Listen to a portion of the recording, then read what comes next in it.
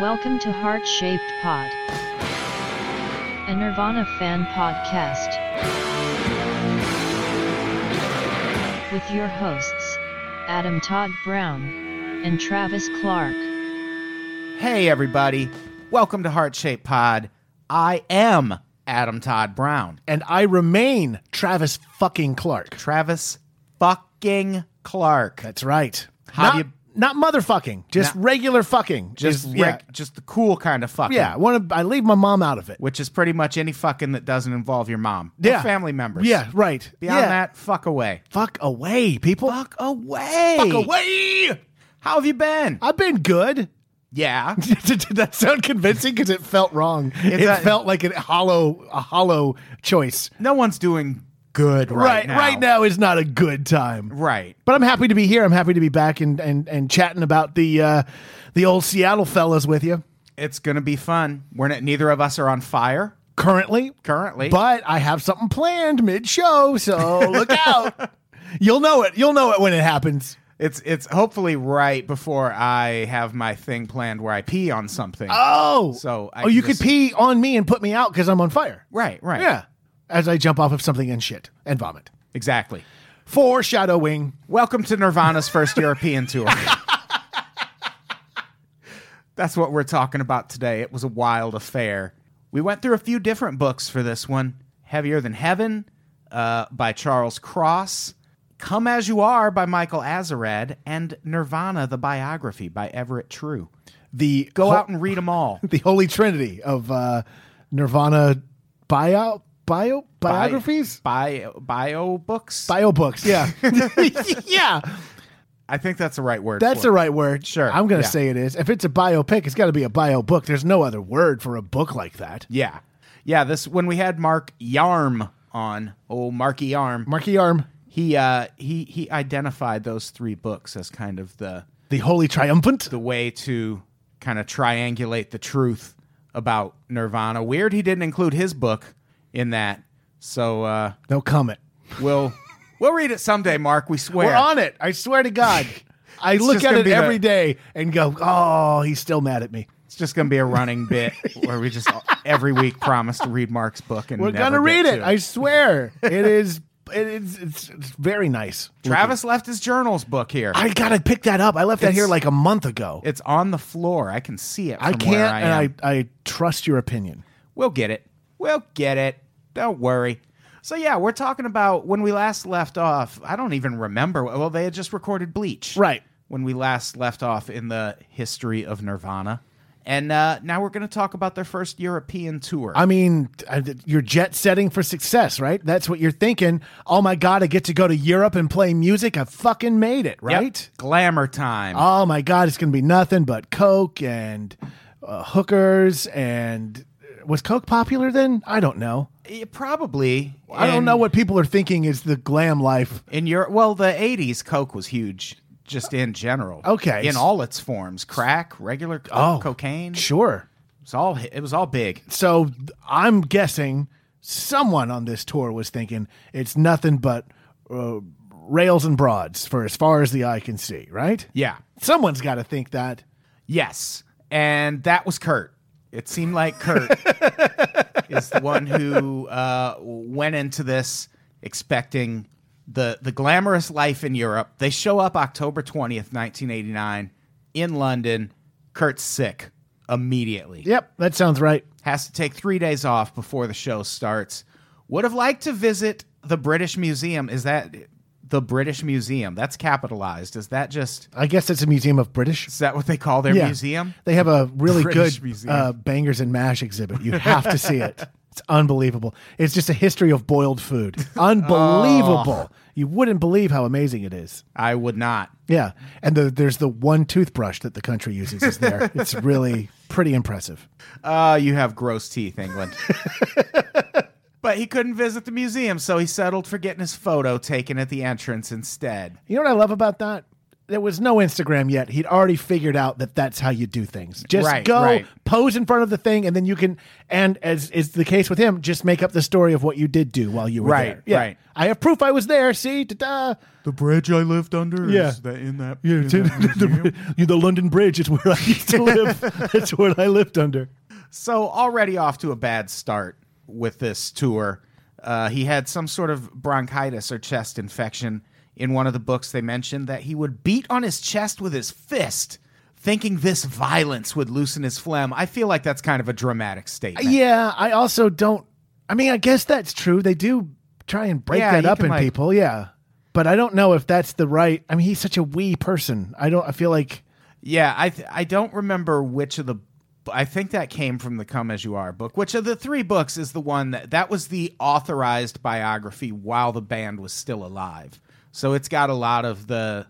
I sent you over the weekend that MTV News clip. Right. People responding to In Utero, and they talk about the Come As You Are book in that. And at one point, Chris, who on the Headbangers Ball thing is just called Chris, and they Right. just call him Chris, And that's how I came into it. So that the hard T came later. It's both. It's both. It's both.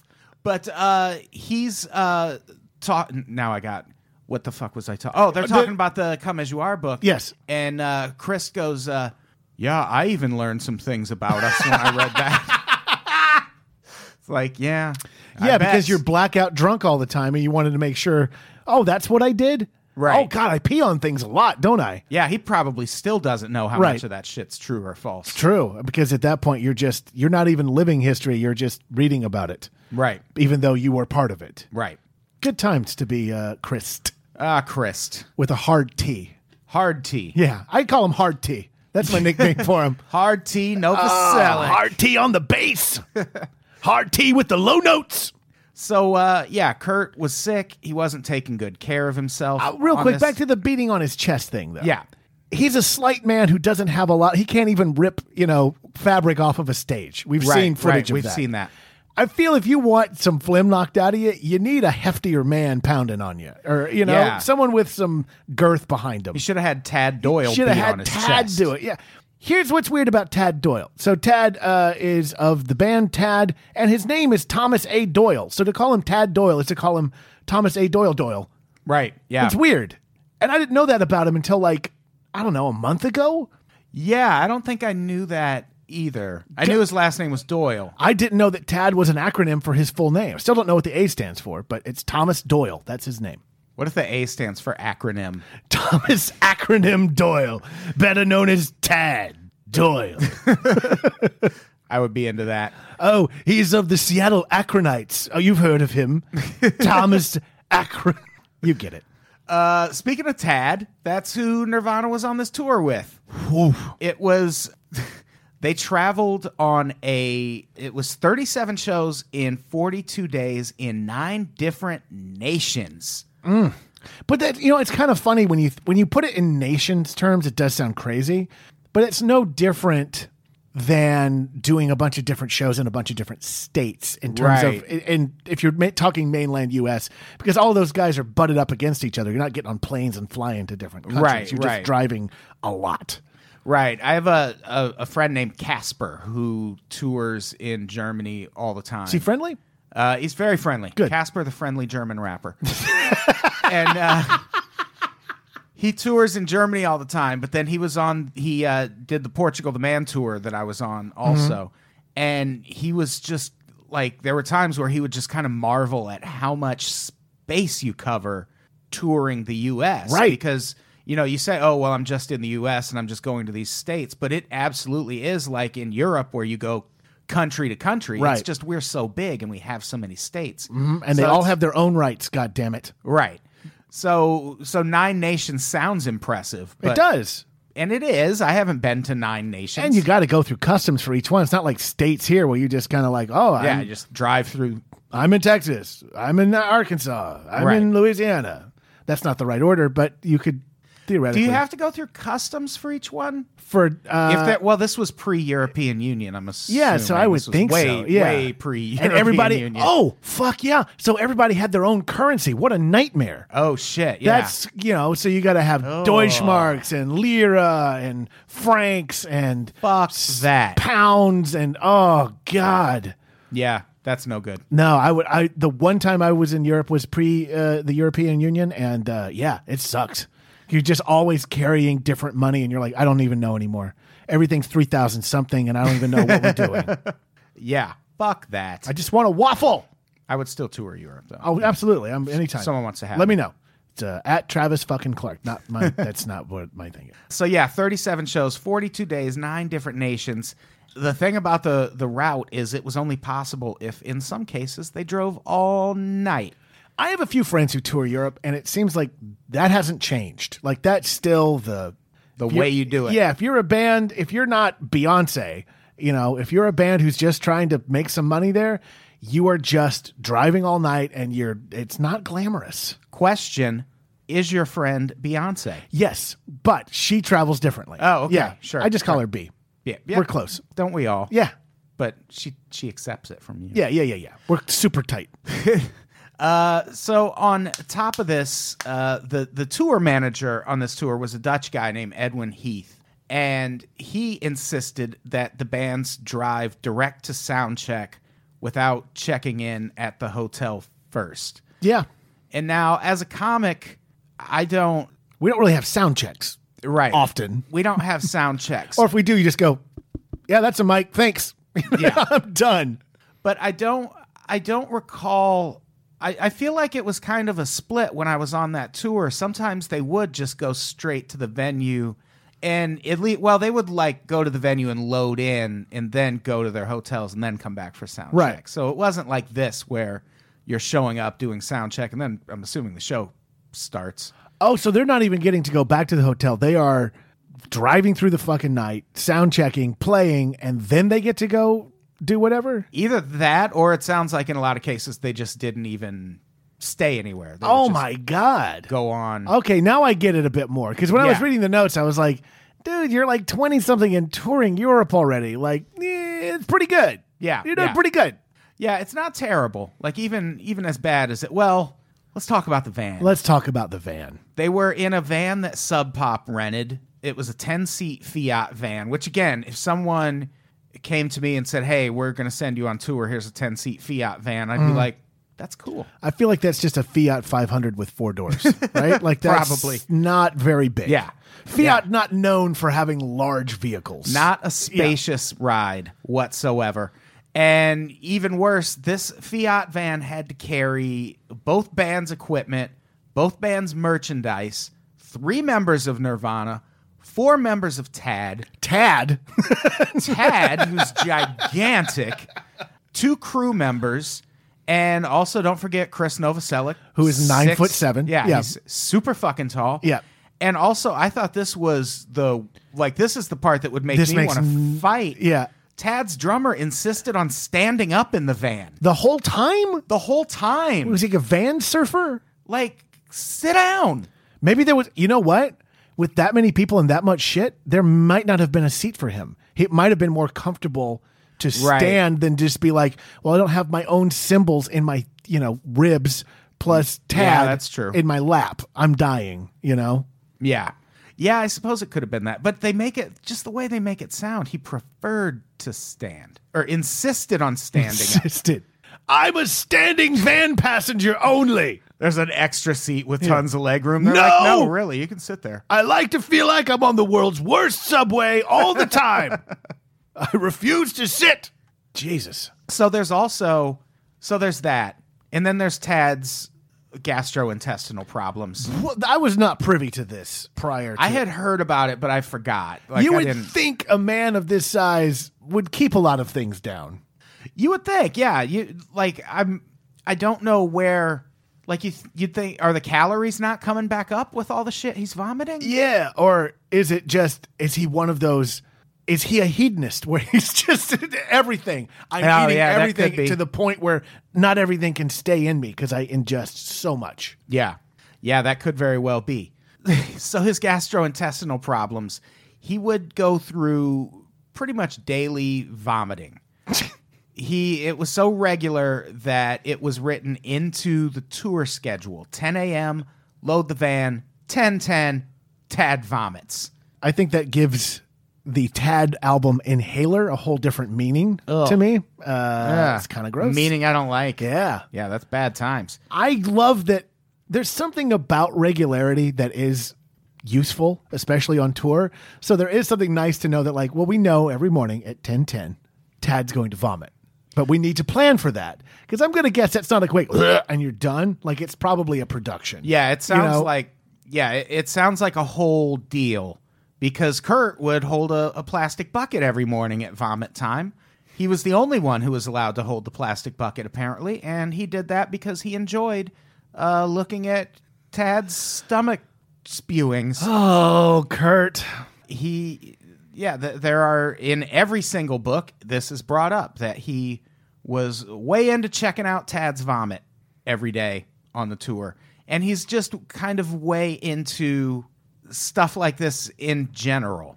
Like, but why? Why, Kurt? Why? Yeah, they talk about at one point when they were in the red light district in Hamburg, and he was just especially enthralled by all the scatophilia.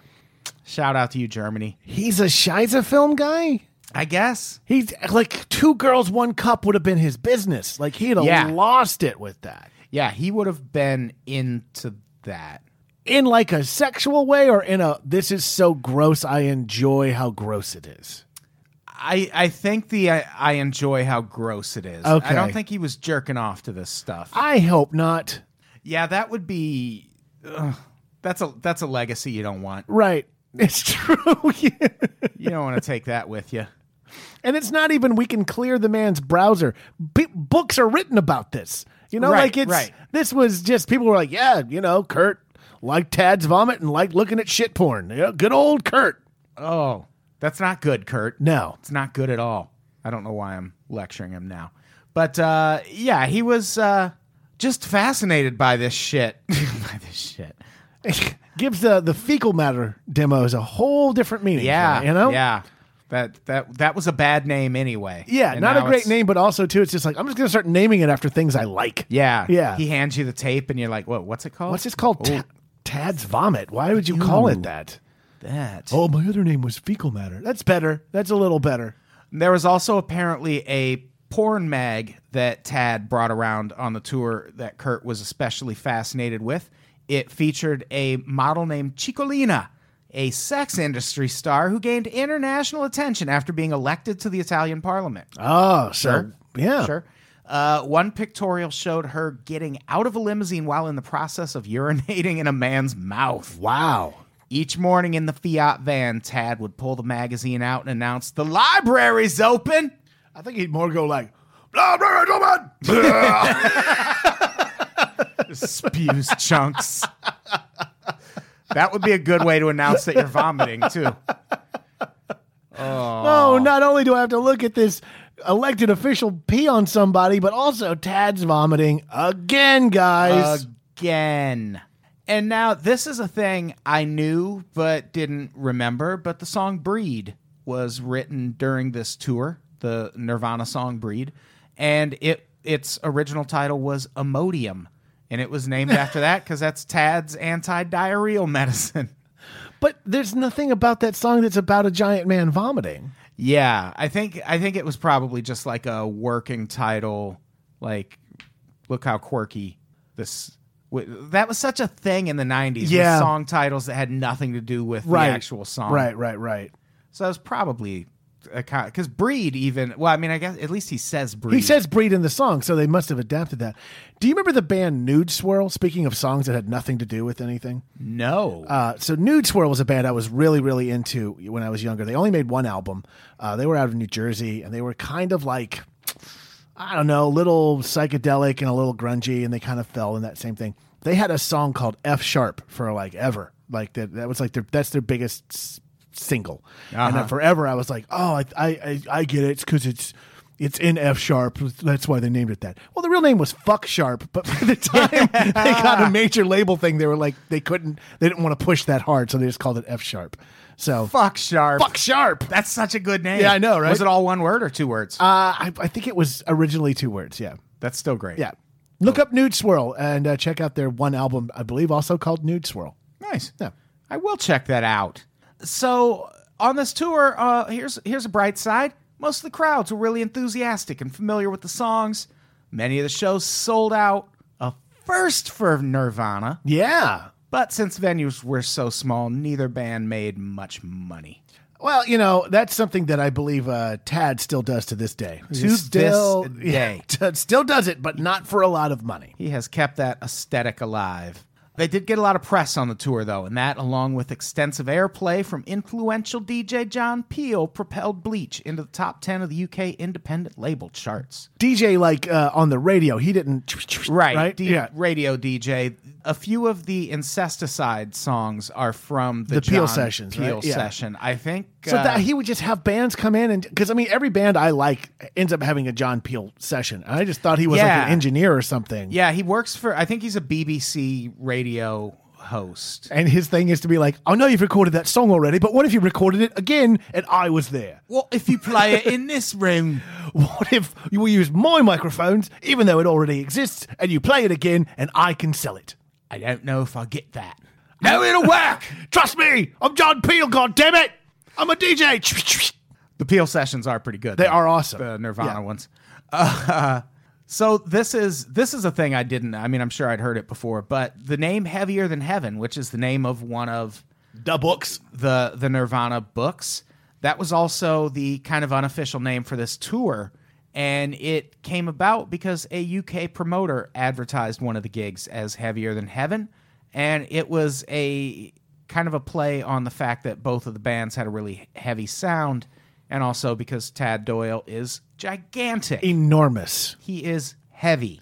Heavier than heaven. Heavier than heaven. Yeah. Yeah. He's heavier than it all. I think he's heavier than at least a Fiat van. Probably. I feel like that was a Fiat van at an angle going down the cobblestone roads of rural Europe. As unhappy as this tour made people, it seems like no one's talking about that van, which had to really be unhappy. But think about it now. Here we are 8 years later. Fiat still getting a mention. Still getting a plug. Killing it. This tour brought to you by Fiat. It'll get you there, but you won't like it. You'll hate it. So, of course, not because, but now they're finally playing in front of audiences that like them. They're selling tickets. So, of course, Kurt gets really sad. Yep. Yeah, you can't have success in Kurt Cobain's world. No. He would room with Kurt Danielson, who I believe is in Tad. Mm-hmm. I think he's a drummer. Yeah.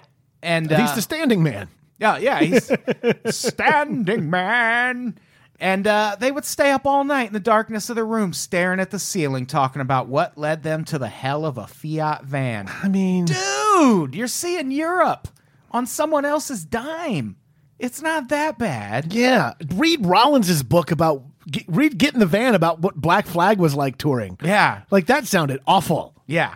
I haven't read that book, but I bet it's fascinating. It's a lot of like being in a U-Haul and inhaling the fumes and like, okay, got to pull over because I have to vomit from carbon monoxide poisoning because we're sleeping in a U-Haul and driving in a U-Haul. And also he lived in a shed at some point. Rollins might be a little into his own mythos as well. I'm going to read that and then Mark Yarm's book. Yeah. It just keeps going. Just never going to stop. Oh, that'll teach someone to give us something. Shout out to Mark. He's great. So there's a story in one of the books about during one of these restless nights, Kurt confessed that he wished he was home.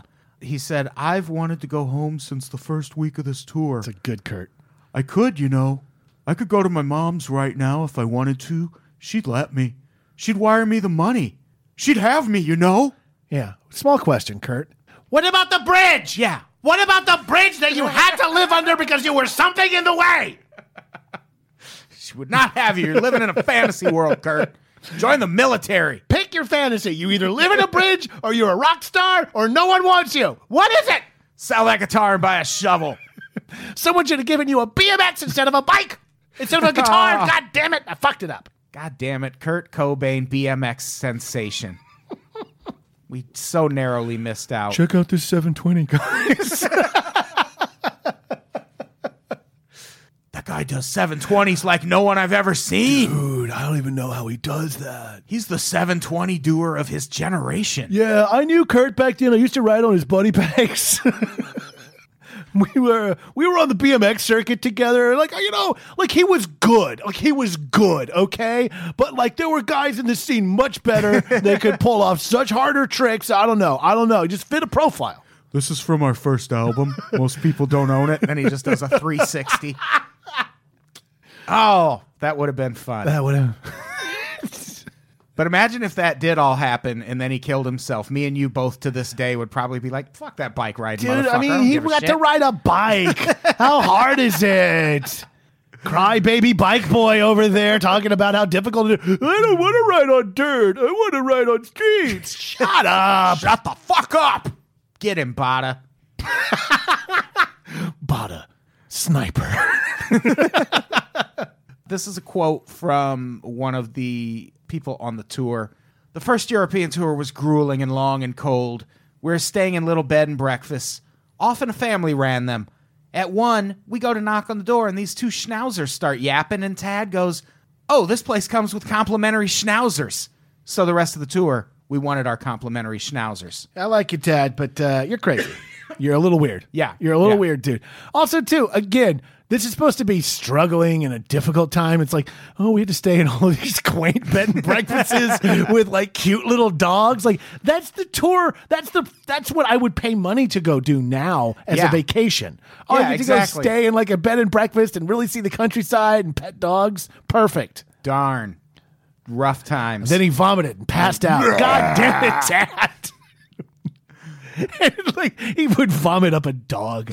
What the fuck, Tad? Did you eat ate one? the schnauzer? Oh, it'll come back out. They're complimentary. They put them on my too.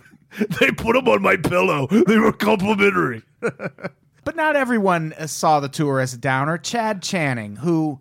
The hero of the story. They do put in parentheses that it must be said that most of the others recall Chad as being almost insanely stoical. Wouldn't you just say Stoical is a weird word. Wouldn't you just say stoic? Yeah. But whatever. Maybe just say friendly or not rattled. Something Yeah. like that. Unflappable? Yeah. Inflappable? Chad said Europe was fun. Some people would complain about the food. I'm sick of eating this bologna and salami spread. That kind of stuff. Not me. Some people were so used to being around their own home that after a while they got irritable. Never happened to me. I'd make a point to wake up an hour before we had to leave and walk around whatever city we were in trying to pick up some language. Chad gets it. Yeah. When are you going to see these places? That's how you do it. Yeah. When you're in a place that you're not there before, you enjoy the new experiences. If liverwurst isn't your thing, you try it once, then you go, liverwurst, not my thing. And you don't do it again. You don't sit around and go, my mom would take me back. Yeah. That was me with Skyline Chili in Cincinnati. I had to try it. Mm-hmm. It's bad. It's really bad. Not your thing? No, I don't like it at all. But you got to do it. Yeah, You're you there. got to give it a shot. When am I going to be back in Cincinnati? I tried Scrapple once. I tried that too. Didn't like I it. didn't care for it. No, it tastes like its name. It tastes like exactly what you think it would be. Yeah. This is the part of the cow that we couldn't use, so we Right. made breakfast out of it. Great. Yeah, I had that in Washington, D.C. It's more of a last time I was Pennsylvania there. Dutch thing. That's surprising that you had It's it like that the far down. Northeast. I know, but I feel like Washington is a lot more pork happening in Washington. Get it? Because of the bird adventure. Not to get political here, but hey-oh. They're getting closer every time. So yeah, Chad does get it. He enjoyed the tour. The band would also hold food fights in the dressing room. Of course they would, because Which- they're fucking children. They're children and they're huge assholes, it seems. Yes. Kurt's favorite trick was to empty an ashtray over a couple of slices of bread to create a dirt sandwich. Yeah, it's- That's not dirt. That's not dirt. Also, too, maybe someone else is hungry, Kurt. Yeah. Now we can't use the bread. so unfair. It's ridiculous. Yeah. You know, That's why you end up under a bridge. Exactly. Because you're Yeah. sitting there making dirt sandwich jokes about, first of all, it being an ash sandwich. Right, It's right. not even close. At least be factually, Yeah, at least try it. you know, well, that's a correct. problem he did have. That was a problem he had. Yeah, yeah. In his myth, it's a dirt sandwich. Yeah, by then The way- he got so used to it, he thought he could just spin them in real time. I don't have to be honest. No one's going to check this. No, I There's- dirt cigarettes.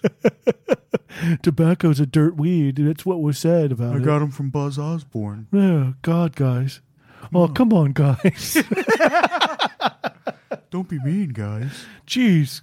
I just want to put flowers in my pants. What was that? Was He that his did other that thing? too. He Yeah. would often be seen wandering around with flowers sticking out of his trouser. Oh, my God. It is Oh, that wacky Cobain with his flower dick coming down the street with his dirt sandwich and flower dick over here. There goes old flower dick Cobain. Flower dick Cobain tried to sell me a dirt sandwich the other day. You should have seen it. It was crazy. Novoselic would escape reality. This is a very dramatic paragraph. Novoselic would escape reality. This is from the Everett True book. Novoselic would escape reality through alcohol. Channing was used to constant change because of his childhood, and he'd often talk to himself in weird voices. Why would someone do that? I don't understand. Claimed Cobain, which right there, that doesn't sound like he's adjusting well if he's talking to himself in weird voices. Well, you know, the monotony of it, I do it. I talk to myself in weird voices all the time. The monotony of it could just get to you, and you're just like, hey, guys, let's talk in this voice. Well, I don't want to talk in that voice. You know, you just kind of try and make your day go by faster. I suppose, yeah. Or you've gone insane. It's the other option. Yeah. Could be one of those. Kurt's way of coping was to fall asleep. He relished it and developed a knack of falling asleep during sound checks. They'd probably be shorter if he didn't do that. Often he'd be sleeping right up until the moment he had to be on stage. It was the easiest way to deal with the situation. The situation? Jesus Christ, guys, it's a Euro tip. It's a Euro tour, not a fucking concentration camp. Yeah, they are really, really overselling Yeah. how bad this Oh, must God, have we been. got to go make a living doing the art form that we really enjoy doing. Yeah. It's the worst. Sometimes the van's uncomfortable. Yeah. Shut up. I mean, the travel is the worst part of a tour, but tours are still fun. Yeah. You're still doing things you love. You're hanging out with your pukey buddy. You're hanging out with your super tall weirdo. And most tours, you're not going to do them in front of adoring crowds Right. that are sellouts where everyone knows your songs. Yeah. Especially this early in a band's career. You're showing up and there's people there. You're not showing up and it's like, oh, I guess we'll be each other's audience for our set. Yeah. Which is what some bands I know have had to do. There's Right. like the 5 bar patrons who are there, and the band who goes on first plays for the band who goes on second. Oh, yeah. You know? Not unlike some comedy shows, you know? I did a comedy show right here in LA a couple months back that was literally that. It was just me and 4 other comics in the room and a bartender. Right. And we just did new material for each other, Right. basically, because Guys, we could have just gone to a diner. We didn't Yeah. have to come here. I could have just written this on Yeah. paper and read Yeah. it to myself. Guys, we could have started an email chain and everybody could have just stayed home. We could have started a band. Yeah, you could have gone to Toured Europe. Europe. Getting a tiny little van. I hear it's really, really cool. Yeah, go with some big fat cunt who's always puking. Oh, shit. There it is. Yay! This is I only said that for the dinger. I don't have that opinion of Tad. I just wanted to cunt dinger. speaking of Tad. Thank you. This is a thing I can relate to. He's a very loud snorer. This is I feel Tad's allowed everything. Yeah. I mean, I don't know the man personally, but the band Tad, if you haven't listened to him, is just Tad going like, yeah. Like It sounds he's- like Tom Waits in Yeah. the fucking Seattle band. Basically, it's intense. It says we were sharing rooms, always 2 to a room, if not more, and you did not want to be the guy sharing a room with Tad because you were not going to sleep. I can relate to this because especially when I drink, I snore. And when I tour, I tend to drink. And the last Unpops tour we went on, it was me, Jeff, Alex Schmidt, and Tom Ryman. Me and Jeff shared a room. Oh, how'd that go? We had a disagreement at one point over I'm- snoring. Jeff May had a disagreement? Jeff May. What? Yeah. it was- That doesn't add up. I mean, we worked it out. It's great. It's fine. Like obviously How crazy would that be? We haven't spoken since. then. Everything you hear on the show is just audio drops. I just have a Jeff May voice bank. He crossed the line being woken by my snoring. You know, I could go back home and my mom would like my snoring. It wouldn't be a problem. She'd have me. It was fine. We had a clash, but it also ended in me finding the best breakfast spot in Omaha. Oh. It's called Leavenworth, if you're ever in Omaha. Okay. Hit Leavenworth. It's on Leavenworth Street, fittingly enough, but it's called Leavenworth. I get it. And boy, do they know how to hook up a plate of biscuits and gravy. Do they? Oh, man. How long would it take to get there now? We could get there pretty quick. All right. We'll have to do that after the show. Yeah. So all of this, we've been chit-chatting about this for 36 minutes, and we haven't even gotten to the opening night of the tour. Well, okay, right. Let's do it. That happened on Newcastle Riverside on October 23rd. Best day of the year, by the way. Yeah. It's my birthday. Is that your birthday? Yeah, it's my birthday. Yeah. Happy birthday soon. Thanks, buddy. Travis. Yeah, it's going to be fun. Someone threw a beer bottle and hit Chris on the side of the head. I'm going to guess he took it well.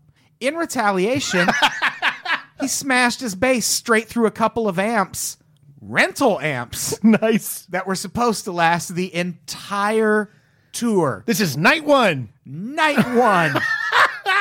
Night one. Did someone throw a bit? Was it these amps? Did you throw a fucking bottle? This amp fucking snuck up on me and I got to punish it. Dude, my bottle was on top of that amp and now it's not there. And now it's on my head, so clearly the amps are throwing bottles. The next day is when they traveled to BBC Studios in Maida Vale. I don't know where that is. I don't either. That doesn't sound very British. That doesn't sound British Right. whatsoever. To partake in the time-honored tradition of recording a John Peel session. Oh, DJ Jean Peel. They did Love Buzz, About a Girl, Polly, and Spank Through. And Nice. I think the electric version of Polly that's on Incesticide is from this The fast one? session. Because Because that's one of those songs that they kicked around for a long time and Right. had to try and figure out how to make it sound the best. I like the fast version, the electric version, but whoever came up with it, I'm going to guess Butch Vig, that's the right version. Yeah, the acoustic version. And that it's such an easy song to play on guitar. Well, most Nirvana songs aren't. Yeah, but that one Hard. is Right. especially. Well, Something in the Way, if you want to really get it. I mean, that is, Oh, you yeah, just put that's the drop just- thing, you go, dun, dun, dun. Yeah. There's that too. So, yeah, on October 27th, they played their first show ever in London at the, get a load of this name, Okay. everybody, the School of Oriental and African Studies. Are we supposed to say that? Is it okay to say that? I think only if you're a rug or ramen noodles do you still Right. get to say the word Oriental. I don't know if are we, is it problematic that we're even saying it now? I feel like we're fine. Okay. I wonder if this place still exists. There's a lot of think pieces about it if it does. It was the home to, just a few weeks earlier, a Mudhoney Soundgarden double headliner show, which, holy shit. That sounds great. Also, too, totally where I would picture them playing. I mean, Yeah. just a seamless fit. Seamless fit. Absolutely. At that show, the stage collapsed, and a handful of UK music journalists had to physically hold up the trestle tables it was resting on while the mess was sorted out. That sounds like chaos. Yeah. These are a couple quotes from Mark Arm. Mark Arm, not Marky Arm. Yeah. Not Marky Arm. Right. The thing that struck me most about playing SOAS was that the crowd was 100% white, which That doesn't surprise me because I have one friend who was a African studies major. He's from Vermont, couldn't be whiter. yeah, everyone I know that's ever been to Africa is white. Yeah. Or Asian. Yeah. So it fits into the school Yeah. that they're going to, that they're playing at. This is Mark's description of the show. People were falling all over the stage and we were getting pushed back. So I made this crack like, hey, let's get everybody on stage, which the crowd took at face value. Most crowds Why do. wouldn't they? Yeah. Why wouldn't they? At once, everyone tried to get on stage and security got really mad. Yep, that sounds right. You and this is him talking to Everett True. You and Anton and Keith Cameron were trying to keep things under control. Things got underway again, and I was thinking, this is so absurd. How can I show the absurdity of it all? Okay, pause. You don't have to do that. The absurdity of it Yeah. has already happened in your mind. So, You could just register that absurdity, maybe put it in your journal. right. Also, too, you're a fucking band. You're not. Play. Yeah. This isn't a Dadaism play. You're not here to sit there and, oh, look, I am a potato who has come to life. Like, fuck you. Play your songs. How can I show the absurdity of it all? So during the next song, I told the crowd to illustrate a point of how dumb they are to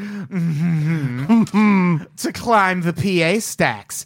At which point people did. And one of the security guys started charging me, and Anton had to take him out. Did Anton kill a guy? It sounds like somebody just got murdered. And who is Anton? Anton was their sniper. He toured with the band a lot in the early days, just taking out security guards who didn't like Mark Arm's comment on the absurdity of things.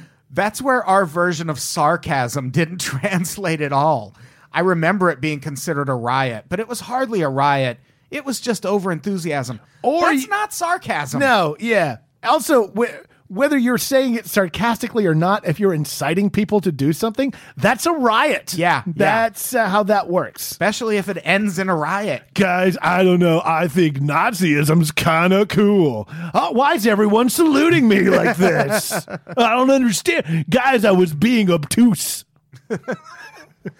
I don't think Nazism is cool. Fuck Nazism. Fuck racism. Are you sure? I'm going to stand. I know it's not the most popular opinion at the moment, but I'm going to stick with it. All right. So I'm going to look into the facts, and I'll get back to you. Okay. There's a lot on both sides. Both sides. Lots to unpack there. Yeah, so this show, after that Mudhoney Soundgarden show, people weren't going to miss this shit. Sure enough, this show was all packed out. Their first London show. Kids were jumping off the speaker stacks. Hell yeah. I'd never seen anything like it. People were losing control of their bodies entirely. Oh, they were shitting. Oh, it seems to be a popular. Gross. Yeah. Oh my God, Nirvana. Gross. They're playing that song I've heard once before on a B-side. And a week later, that's a commercial with Bobcat Goldthwait in it. People were losing control of their bodies entirely, both the band and the audience. It was a temporary setup in a school cafeteria, not a concert venue at all. So there was very little security, and the room was packed. I don't like this. That's bad. I would not. Shows like that, I need seats at a show. Yeah, I mean, back then I would have loved to have seen something like when I was of that age. I'd been like, oh my God, I'm so amazed that I got to see that show. Nowadays, this sounds like my absolute worst nightmare. Right. Like, oh, there's no place. Like, ugh. Are they at least going to sell beer? Yeah. Do they have a School of Oriental and African Studies? Do they have like a concession stand? Do they have? Are they selling nachos? Where's the snacks? Yeah. Can I get some nachos? Spring rolls? Is that insensitive? What if I bring my own chair? Yeah. Oh, BYOC. That's a great show. Yeah. Kurt comes off stage at SOAS and he's looking for something. And he's trying to get all his energy out. Mm-hmm. He decides to let off a fire extinguisher. Sure. I've done that. It's a dumb idea. They were a raucous band. The band traveled from the UK to Hilversum, Holland the next day, where they recorded About a Girl and Dive for radio station VPRO on November 1st. The Dutch dates were in bigger places, nicer, more reserved. Mm-hmm. A lot of windmills, wooden shoes. Right, yep. Exactly. Shows included nights at the communal Vera venue in Groningen with its excellent hippie food and table tennis. Oh, yeah. I've heard that about what? The table tennis of Groningen. Oh, they have really good hippie food. Right. Which is just human food, if I'm not mistaken. What is hippie food? It's just food made by people who are high. Oh, okay. Yeah. And who will sell out the next generation later in life. Sure. Oh, right. Yeah. And then cave on their own morals. Right. Exactly. Yeah. That makes sense. Yep.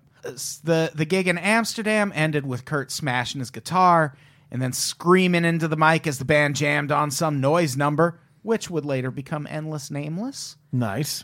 Afterwards, the pot smokers headed off to the red light district, to the Bulldog Bar, and all that. Yeah, and Kurt fell asleep and Tad vomited, right? That's how all these stories end, right?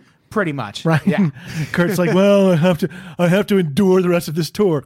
And then Tad's like, blah! Throws up. Kurt just snaps up from being asleep. Oh, let me get my bucket. Grabs his bucket. Let me look at it, Tad. Stop vomiting without me checking it. This is a quote from Edwin Heath, who was the tour manager. He was not impressed by Nirvana, to say the least. I'm not either. Yeah, they seem Yeah. like unbearable people to be around. Chris bought a bottle of whiskey on the boat and finished it alone. Drunk as a donkey. What?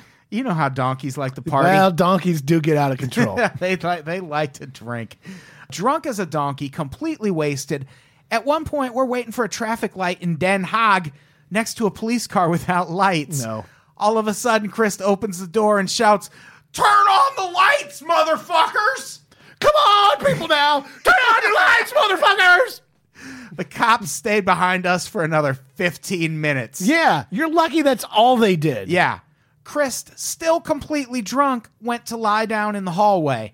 The hotel is run by two cool guys, one of whom, Philip, looks like Freddie Mercury. No, Chris. He goes to Chris to put him on a chair, and when Chris sees him coming, he shouts, "Fuck you, Freddie Mercury, fag!" And we're told to leave. Later, Chris got on top of the van to curse to the whole world. He apologized later. Jesus Christ, Chris. Yeah. I mean, first of all, your whole thing wasn't the Freddie Mercury fag comment. I feel just not in line with who these guys Really tried to bad portray them. times. Yeah, like not who you're trying to portray yourselves as. Oh, No. we're tolerant and we're pro-female and we're pro all these other, choices. And Freddie Mercury fag. Freddie Mercury's a fag. Here, give me a bottle of whiskey and I'm going to yell at some cops and call someone a fag. Oh, my God. And no one's going to stop me because I'm the Jolly Green Giant on bass. He's so big. He's large. After Holland, they went to West Germany. The first show they played in West Germany was in a tiny little place. On November 9th, 1989, though, the Berlin Wall comes down. Damn, what didn't Nirvana accomplish while they were around, man? This is why they were so groundbreaking. You know, Yeah. they really united Yeah. a divided city. They killed hair metal Yeah. and communism. At the same time. That is impressive. Yeah. Killed communism first. Right, actually. And then that's they true. were like, what's next? What's next? hair metal? Yeah, those Poison guys seem like dicks. Let's make them unemployable. Yeah, the band was on their first European tour. They played in this little village in the middle of Germany and were scheduled to play Berlin on Saturday night. Would have been a guaranteed sellout. There was such a buzz on that first record. We had a really good feeling. And you know what happened? On Thursday night, the bloody wall came down. Oh, God damn it, you couldn't wait a day? Come on. Come on! We've been waiting for 40 years. You got to do it now. We have a show. Come on. We're a band. We've been in a Fiat van. We've suffered too. We've had oppression. You don't know what we've been through, Berlin. So they do finally make it through traffic and they get to their venue, but they're worn the fuck out. This is Chad Channing. We were driving there in mid-afternoon and I was talking to Edwin. I was like, what is up with all these cars? Because there were DDR cars lined up forever over there. We had a great show that night. If we'd played the night before, we would have had West Germans at our show, not East Germans. We had both. The club we played was only 4 or 5 blocks from the wall, so we walked over and there were still a lot of people there. It was cool. That would be awesome. That would be cool. That would be really fucking interesting. Yeah. And I didn't know Nirvana was in Germany when the Berlin Wall fell. No, and if I were in Nirvana and if I were in any band that were playing, I'd be like, yeah, we played so fucking hard, the wall fell down. We knocked Fucking it down. fell. Drop G tuning, Yeah. bro. We You found even that- know what that is? Yeah. Found a new note. I was string. I was in drop communism tuning. That's what I was in. Drop communism tuning. This is Chris Novoselic talking about it. That fall, we toured Europe with our label mates, Tag. We found ourselves in Berlin the day after the wall fell. We counted a column of little Trabant cars, 27 kilometers long, on the eastern side, waiting to enter the west. Chris is already on the metric system when he's describing things. Yeah, I That's don't surprising. Don't Yeah. act up. You defecting?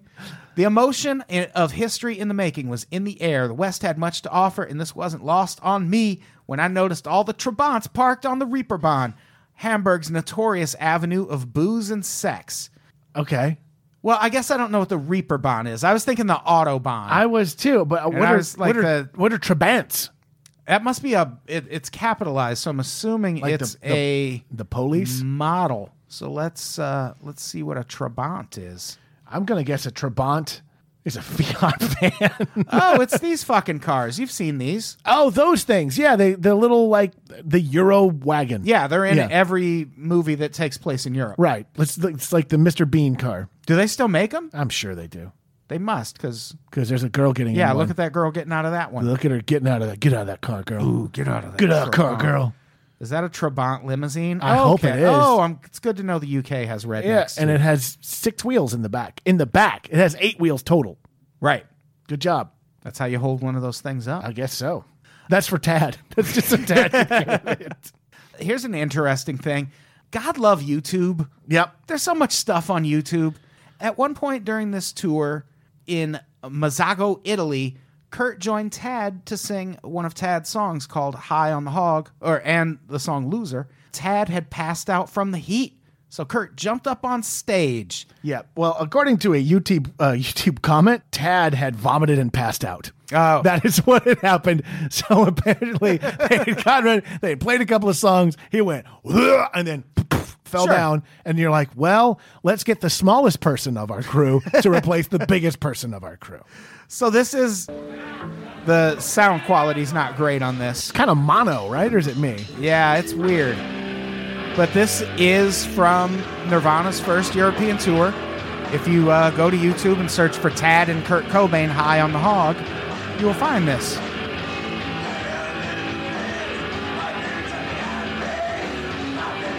It's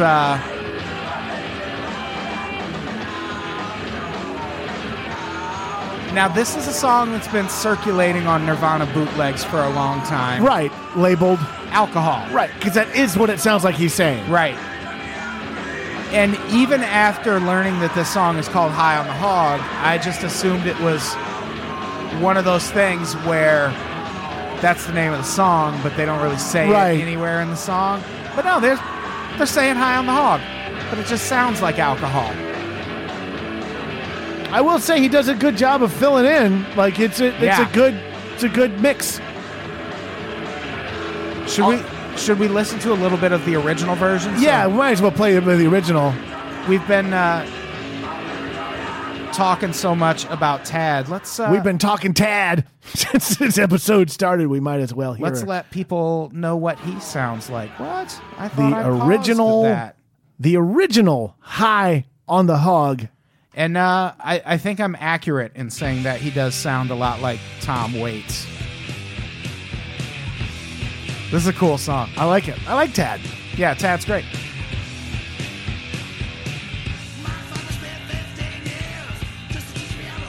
Yep.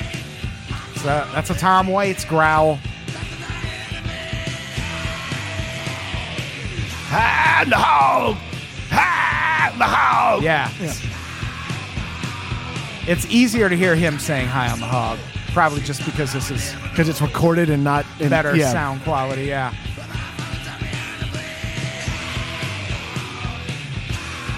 Are they still touring? I think Tad has moved on to try and do film scoring. Fade it out. Well, I want to see them in concert. I wouldn't so- mind seeing Tad as well. Tad is still, close to all of those Seattleites. He would fill in with people and there's a version of Tad singing Spoon Man, which is frightening. Oh, yeah? Yeah, it's like really weird because he's like, it's that, but it's gonna be like Spoon Man, Spoon Man. I would like to check that out. It was before Soundgarden kind of reformed. Like a bunch of them were playing a one-off show. And, Oh, yeah. But Chris wasn't there for not the reasons he couldn't be there now, and Tad filled in and did that. And it Nice. was interesting. So let's talk about the Rome show. Oh, the Rome Bad show. times for Kurt in Rome all the time. Not really his city. No. They played a show in Rome on November 27th, and in case you were wondering, when on this tour is he going to get in a huge fight that ends in him severing a relationship with someone in his band or closely associated to it? And it's about to happen right now, There Travis. we go. Finally, been building to this. In the middle of... We talked earlier on an earlier episode about Jonathan Poneman and Bruce Pavitt, who founded Sub Pop Sub Pop, Records, yeah. and their tendency for really crazy marketing stunts.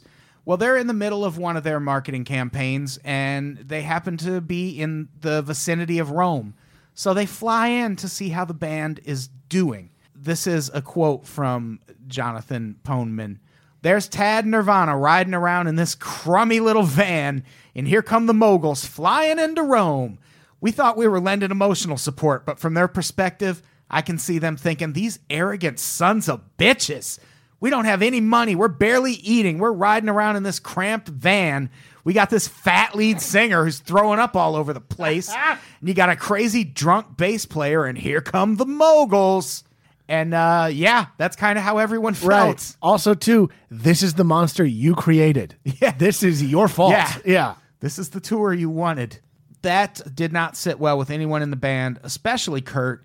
He, by all accounts, after that show, was done with Sub Pop Records. I don't totally get it.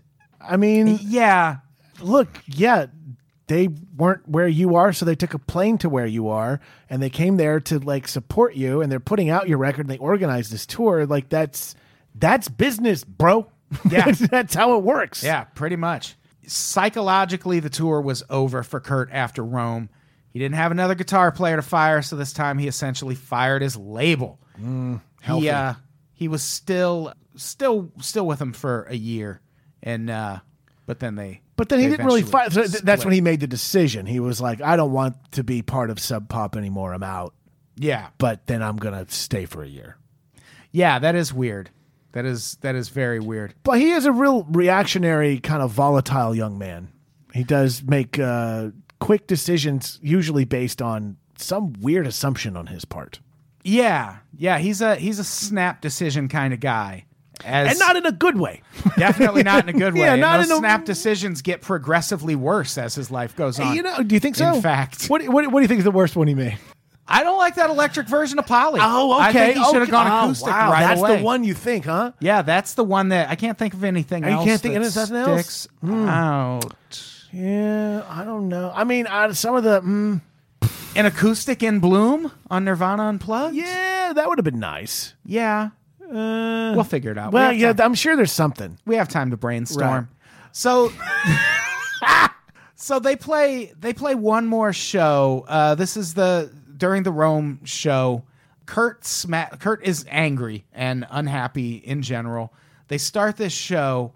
Kurt smashed his guitar during Spank Through and climbed up on the PA stack, threatening to jump off. This is Bruce Pavitt. The bouncers were freaked out, as were the crowd. Everyone was begging him to come down. He had reached his limit. If he dived, he would have broken his neck. Kurt clambered up into the rafters and from there into the balcony, where he threatened to hurl chairs at the audience. What the fuck, dude? Damn! At the end of the set, Kurt threw his guitar at Chris, who then smashed it with his bass as if he were hitting a baseball. Kurt's guitar completely disintegrated. Afterwards, Jesus Christ. Afterwards, the venue sound guy was so peeved with Nirvana over breaking some mics, he comes up to Edwin and Kurt and shows them the broken mics, which looked fine. So Kurt took them and threw them on the ground and said, "Now they're broken." Edwin did not take kindly to that. From this point on, I am not going to do a managed Nirvana. I'm not sure how it got patched up. Oh, also, Wow. Chris and Chad also momentarily quit the band that night. So things were just going great. Kurt's up in the fucking balcony threatening to murder the audience right before he Right. about jumped to his own death. Then he's a real dick to the sound man. The tour manager quits, and the rest of the band also quits for the night. But on the bright side, Travis, how much worse can it get? I can't imagine it could get any worse. That's the pinnacle of bad, right? Yeah, and the next day, a rare day off the next day. Oh, finally. Nirvana visited the Coliseum. Things cooled down. Good. During a border crossing on the train between Rome and Geneva, Kurt fell asleep and his wallet and passport and shoes were stolen. Just real quick, are we calling fall asleep heroin now? Because I fall asleep. I don't fall asleep where you can take everything off of me. Right. You know, I've unless never it's- slept that hard. Yeah, you start, especially like if you're a professional pickpocket, maybe you can get my wallet. There's no way you're taking my shoes off without me waking up unless I'm drugged. Right. That's just not possible. Or been punched. Yeah. Yeah. It either one of those things, but definitely not just a normal sleep. Yeah, just a sleepy time. Oh, wake up, no shoes, no wallet, no passport. No. Yeah. I was nodding off on something more than sleep. I hear someone texting too loud, it's going to wake me up. Oh, good God. So they had to go to the consulate in Bern, Switzerland the next day, which was not a city on the tour, and sit there for 6 hours while the paperwork got done. It was at least a day lost. All right. Old man Travis here. Let's hear it. All right. Here's how you can avoid things like this. Just keep an eye on your shit and plan ahead. Yeah, watch your stuff. It's not hard. Also, don't be such a fucking terror that your band manager quits. Your tour manager would be the person helping you navigate all of that shit. That's part of their job. Right. So don't be such a brat that your tour manager goes, I can't, and disappears. Yeah. It's not hard. End rant. I'm going to go back to my lawn. The tour went back to England on December 3rd. And They're going back to England? Back to like England. looping back, huh? I guess. For the opening night of Lame Fest at London's Astoria 11. Was Lame Fest just like a fucking franchise? Because there was one in Seattle. Oh, was there? Oh, right. That's where Bleach first came out. That's probably what the Mogul Buddies were doing. They were probably setting up some Lame Fests all around Europe. Oh, and it's still with us today. So they went there. Oh, look, that's a good tour. They went to London to start the tour, to draw up some buzz about the band from America that no one had heard before, or at least only heard the records, never seen live. Do some awesome live shows, go around the rest of Europe, and then come back for the big show that the label's putting on. Right. That's smart. That is smart. I get it. This is an interesting point in the book, because this show, there's two different sides to this story. On the one hand, there's a ton of people who say it was one of Nirvana's best shows and that it really turned the tide for them. This is Bruce Pavitt talking about it. He rates the show one of the best Nirvana has ever done. Sorry, Jonathan Poneman insists to this day it's one of the proudest moments in my life. Wow. Journalist Keith Cameron, then with the now defunct UK Music Weekly Sounds, recalls it this way. It was one of these things where the hall is maybe half full when they started, but by the time they finished, everyone in the hall was listening and getting into this band. I just ran down the front and freaked out. It was the most amazing band I'd ever seen. You there, boy? What day is it? Why, it's Lame Fest Day, sir. Lame Fest has begun. Give me a grunge goose the size of a small man. But now here's Mudhoney drummer Dan Peters talking about it.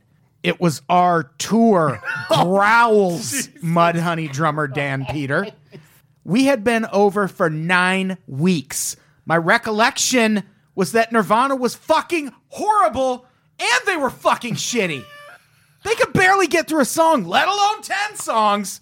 They were breaking strings left and right. I love this. At one point, Chris was swinging his bass around and I was standing on the side of the stage. All of a sudden it got loose and I had to fucking put my hand up and the butt of the bass hit me. If I'd been any slower, it would have totally gotten me. He doesn't sound so happy. Yeah, so how are those grapes there, buddy? A little sour? Yeah. Little sour grapes? This is, he goes on. You talk to, I'm not done! You talk to anyone in Mudhoney, and we all remember that show. I was sitting there going, this sucks. I wasn't saying that they sucked. You did earlier. But I was saying, this sucks. That this is the big London show and that this is happening. Ever since then, I've been reading stuff like, if you weren't there, you missed it. Nirvana blew all the other bands away. History has definitely changed that show in a lot of ways. And then here comes Mark Arm. I thought it was really good. The following week, all the reviews made Nirvana out to be the band. This isn't. Who the fuck is this? Who is that? Yeah. Yeah, I didn't. I failed to put the accreditation to this quote, but I thought it was really good. The following week, all the reviews made Nirvana out to be the band. I felt sorry for Mudhoney because I thought they were amazing those nights, but it was Nirvana getting the accolades. Woo. And that's how the tour ended. Ooh, so it turns out a little bit of tension in the grunge scene. Gonna be some animosity. Wow. Especially like that happens in comedy though. You see like pretty much every year there's some really young new comic who they're not ready. Oh, this is their third special. Okay. Oh, that's great. Interesting. But that makes it seem like I'm calling people out. But like who? No, but like Gerard Carmichael has I think 2 or 3 specials now, but he should. He's Right. great. The first one wasn't great, but other than that, Yeah, like Jack Knight has TV shows and shit now. Look, sometimes people get successful. Sometimes it happens. Yeah. Yeah. Fucking lighten up, Mudhoney. Yeah. Your time will come. It's not going to come. Wow, Mudhoney. Not so sweet, Mudhoney. Not so sweet. I bought Mudhoney's first album on vinyl last time I was... That same tour in Omaha, I bought a Mudhoney album in Omaha. It's an odd place also. to buy a Mudhoney record. Omaha is cool as shit. I'm not saying Omaha isn't cool. I'm just saying to buy a Mudhoney record, I feel yeah. like you'd want to be up in Seattle or at the Sub Pop They store. they have this like old town section of Omaha that I've has heard good things about Omaha. a bunch of really cool record stores. Love it. Let's go. We should. We got to go get the 11's worth biscuits. Oh my God. Right? Yeah. We'll go. God damn it. I like biscuits. So this was fun. Yeah. What a whirlwind tour for the young men. Crazy tour, but it Everyone quit the band at one point. Yeah. Everybody wanted to go home at least every now and then. There was a lot of puking. lots of vomit. Just so much vomit. Just vomit. And apparently, highly prized Fiat van was the vehicle that got them all there. Why couldn't we be into like Motley Crue or something, and all these stories would just be like, we're broke, but we did a lot of fucking. Well, we were on that Lear jet when we fucked everybody who was on Baywatch. Oh, wow. Sounds like the road's tough, guys. This is a good book. You're right. All right. Do we have anything to plug before we get out of here? Yes, I will be at Treat Sex in Azusa reading from my short story, This Horse is a Cannibal, all through September on the weekends. Very nice. Yeah.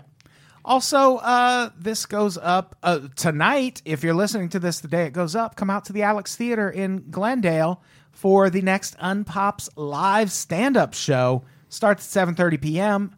Go to eventbrite.com and search Unpops to reserve a spot. Alex Schmidt is headlining. John Fahey's there. Vanessa Gritton's there. Carrie Martin, Chet Wild. The gang's all there. The gang's all here. And then September 20th, I'm there. Travis Clark is there. I'll be there telling some jokes. Travis Clark, Connor McSpadden, Josh Denny. Holy shit, That's what a lineup that is. Gonna be fun. That is going to be a crazy lineup. Yeah. So come out to both of those. There might be a very special guest in the audience at tonight's show. Oh, yes. I saw that tweet. Yeah. That's exciting. Yeah, it's so cool of them. They're so fucking great. All right, let's get the fuck out of here. Let's fucking bail. Travis, say goodbye. Goodbye. Goodbye, everybody. We love you. We love you. That was our tour. It was our fucking show.